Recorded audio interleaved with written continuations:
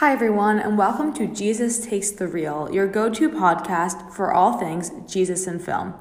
My name's Cassandra, and I'm your host today as we compare and discuss 3 different resurrection narratives from some Jesus films which I have watched recently. So if you're like me, you've watched or studied many Jesus films, and you know that there aren't many plot twists, they are relatively predictable, and most all Jesus films end in Jesus' resurrection. But something that always keeps me waiting in anticipation, sort of on the edge of my seat after Jesus is crucified and dies, is this curiosity as to how the filmmakers choose to depict Jesus' resurrection, this super seminal moment important for Christianity and civilization in general. Resurrection scenes are also typically the final scenes in Jesus films, and therefore they are the last scenes where the filmmaker has an opportunity to send the audience off with a certain message or theme, big takeaway from the film. This is definitely the case in Mel Gibson's 2004 film, The Passion of the Christ, the first film that we'll examine today. If you know anything about Jesus films, you've probably heard about The Passion of the Christ. It is a super controversial movie. It focuses on the final 12 hours of Jesus' life before his death, the Passion, inspired by a trope from medieval times of passion plays. Starring Jim Caviezel as Jesus, this film is known for being excessively violent and being very bloody and gory and showing Jesus' suffering. It is also pretty infamously remembered as having many hints of anti-Semitism, blaming the Jews for Jesus' death. Another pretty unique feature of The Passion of the Christ is that it is in the language Aramaic, the language which Jesus would have spoken, and it is subtitled in English. So The Passion of the Christ runs for an hour and 54 minutes, and for about an hour and 52 and a half of those minutes, it is super violent, super gory, very intense, for which it has attracted much controversy. And this leaves less than a minute for the resurrection. So the resurrection is the very final scene of the film. It happens very abruptly after Jesus' death, and it is super quick. This is a unique feature of the Passion of the Christ. Typically, resurrection scenes are not very long, but this one is extremely abbreviated. And it's actually the abruptness of this resurrection scene that inspired me to choose this topic for my podcast. So recently, I was talking with a friend who is Jewish and not raised in Christian tradition, not very familiar with Jesus films or the genre in general, or Christianity or church.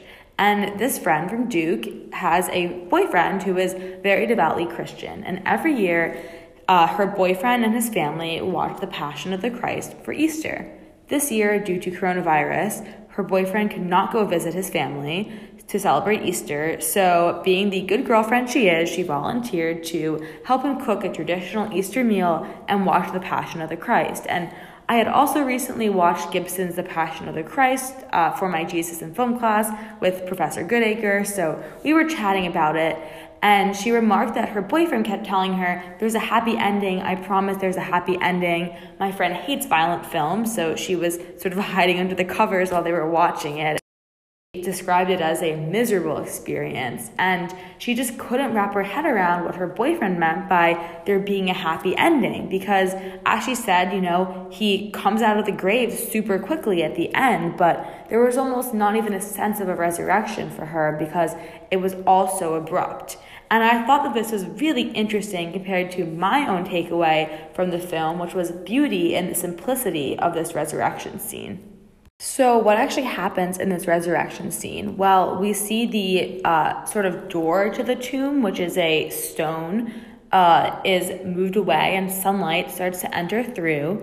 And then the camera pans, and inside the tomb, there is a very light and airy white garment, presumed to have been what Jesus was wearing, sort of lying there on the ground of the tomb. And then the camera pans over to Jesus, who closes his eyes, opens them, looks out at the sunlight, very apparent that he is alive, and he stands up, and the audience sees the stigmata, or the open holes and wounds in his hands where he had been nailed to the cross, an indication that this is the same Jesus who had just endured a very brutal hour and 50 plus minutes worth of terrible suffering on the cross, who has overcome that suffering and resurrected. And Jesus stands up to leave the tomb, but the film ends before we actually see him leaving the tomb or interacting with anyone outside of the tomb. This is simply not enough for many viewers who do not believe that the resurrection is depicted in this film as the true great triumph that it is over the extreme suffering that was depicted throughout the majority of Gibson's cinematic piece. For example, to paraphrase New Testament scholar Krister Stendahl, the movie champions suffering and death instead of the celebration of life, which the Easter story should be. This was not the effect which this scene had on me. I actually really enjoyed it, and I want to borrow from some language from Professor Goodacre in defending the resurrection scene in the Passion of the Christ. Dr. Goodacre compares it to the ending of Mark's Gospel, the original ending, so Mark 16:8, where Mary and Mary Magdalene and those who arrive at the tomb are told that Jesus has resurrected, and they run away terrified. And this ending is so mysterious and unsatisfactory that many versions actually add on an ending to Mark's Gospel, but it leaves readers with this feeling of you want to know what happened next.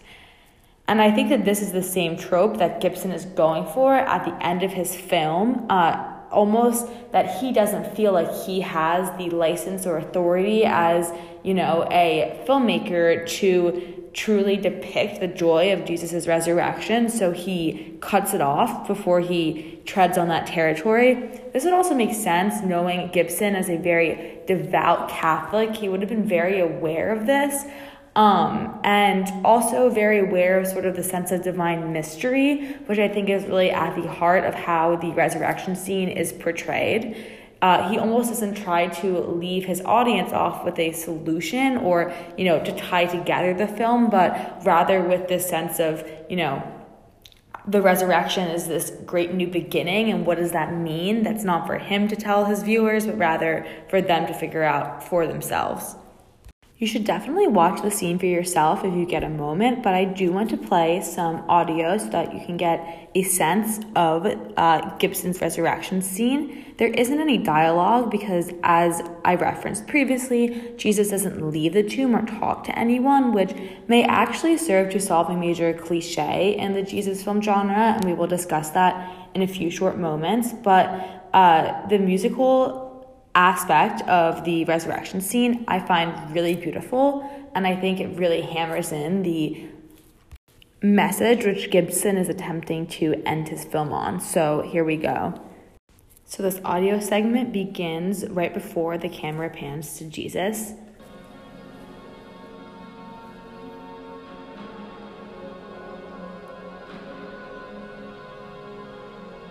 At this point, we see Jesus opening his eyes. He's on camera.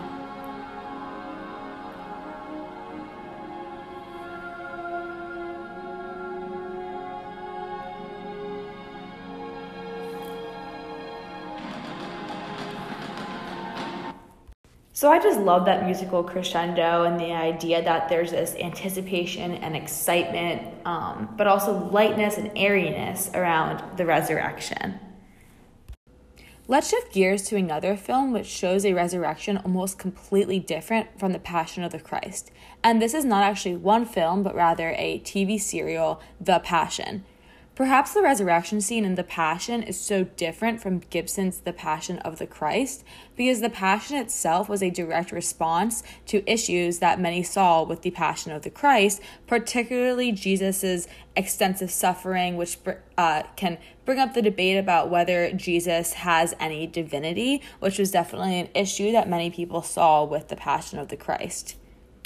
Sort of as an alternative to The Passion of the Christ, The Passion was written by Frank Dietze and has a different take on depicting Jesus' divinity and humanity, which is a constant problem that producers and writers for Jesus films have to grapple with and face.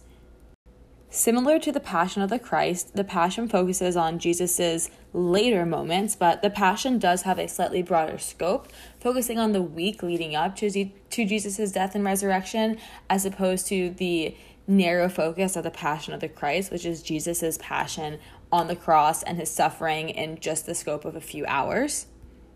Aside from the fact that the Passion barely shows Jesus suffering on the cross, and this is the entire plot of the Passion of the Christ, perhaps the biggest difference between the two films is how they depict the resurrection. And I really appreciate how in the Passion, the resurrection is not just, a quick note that the film ends on. Instead, it is a segment on the film, and this film really explores what Jesus did after he was resurrected and how the people around him reacted with and grappled with that resurrection, which is a rare trope in a lot of Jesus films. We just see Jesus resurrect, and then sometimes the people who see him, Mary Magdalene, sometimes the disciples, sort of have these reactions of awe and greatness, but very few filmmakers really explore how Jesus reveals himself when he resurrects on the third day. So the first event of the resurrection is that Jesus' body is discovered to be missing from the tomb. So the classic trope of the tomb is empty, and upon discovering this, the temple guards sort of freak out, run to report the news, and Mary Magdalene is visibly just horribly upset. She starts crying, and John is also there, and he attempts to get Mary Magdalene to follow him, but she physically refuses and stays at the tomb and starts throwing rocks and is very unsettled by these events. It is also important to note that throughout the Passion, female characters, specifically Mary and Mary Magdalene, play a large role, and the writer, Deasy, was very attuned to incorporating Mary Magdalene into the film as sort of one of Jesus's disciples. At this point, Mary Magdalene is alone at the empty tomb, and a man approaches her. Mary Magdalene asks this man if he knows where Jesus is, if he has taken him. And to be clear, the audience sees this man's face, and it is not someone who has been featured in the film before. This man ends up saying, "Why are you looking for the dead among the living?" Sort of the revelation that this is the resurrected Jesus. And Mary Magdalene, at that exact moment, realizes it. The audience sort of experiences the same thing that Mary Magdalene experiences, which is that they are not sure before Mary Magdalene kind of confirms it, and this man says this classic line. So in most of the Jesus films I've watched, when Jesus is resurrected, his face is sort of obstructed by light, or there are some interesting camera angles used to show how Mary Magdalene might not have been sure that the resurrected man was Jesus. However, this film takes a totally controversial take on that trope and just completely choosing a different actor. And this is controversial because it could certainly be interpreted to indicate that Jesus was somehow a different person when he was resurrected, or that this was maybe even a different messenger, just simply not the same Jesus who had just died on the cross. Mary Magdalene then goes and announces what she has seen to the disciples, and they are very doubtful. They even wonder why Jesus would have revealed himself to a woman, and they use the fact that the resurrected man did not look exactly like Jesus to support the idea that, maybe Jesus' body was simply stolen. He was not resurrected. So I'll let Mary Magdalene explain it to you for herself. He didn't even look like Jesus. She said so. It wasn't him, but it was. Mary is ultimately vindicated when the Apostle John happens to encounter the resurrected Jesus, who he still does not recognize because he is played by a different actor. And John invites Jesus over to have a meal at his brother's home. And while they're having this meal, there is intense symmetry with the Last Supper, and Jesus is breaking bread and saying, "This is my body, this is my blood." And at this moment, John realizes that this resurrected man is Jesus. And the audience at this point is 100% certain that this is Jesus, because as Jesus reaches out the wine that he's offering as his blood in the chalice, the camera transitions from the chalice back to Jesus's face, and we see Malwi, our original Jesus. At this point, we come to probably my favorite scene in this series, which is when John goes to report to the rest of the disciples and Mary Magdalene that he has seen the resurrected Jesus, and they were very doubtful, and a voice in the corner asks them why they are so doubtful, and we sort of first see the camera focusing in awe, and one even questions, is this a trick of the light? They truly cannot believe what's in front of them. And then we see our original Jesus, so no longer do we have the second actor, just sort of standing there in the corner, smiling, looking out on his disciples. This moment for me is really impactful and significant because it shows that Jesus has sort of forgiven them for their doubt, and he realizes that this is their human error, and it is also full confirmation that Jesus has resurrected. The resurrection scene in the Passion elicits a very different kind of emotion from the scene in the Passion of the Christ. I really enjoyed watching both of these resurrection scenes, and I think that the scene in the Passion sort of is a little bit more light and airy and more of a fun Easter watch, whereas the resurrection scene in the Passion of the Christ is very spiritual and intense and really makes more sense within a faith context. Finally, I'd like to contrast these two resurrection scenes with another resurrection scene which I really don't find emotional at all, and that is the resurrection scene in the 2018 film Mary Magdalene. As the title implies, Mary Magdalene is not a Jesus film in the same way that The Passion or The Passion of the Christ are Jesus films.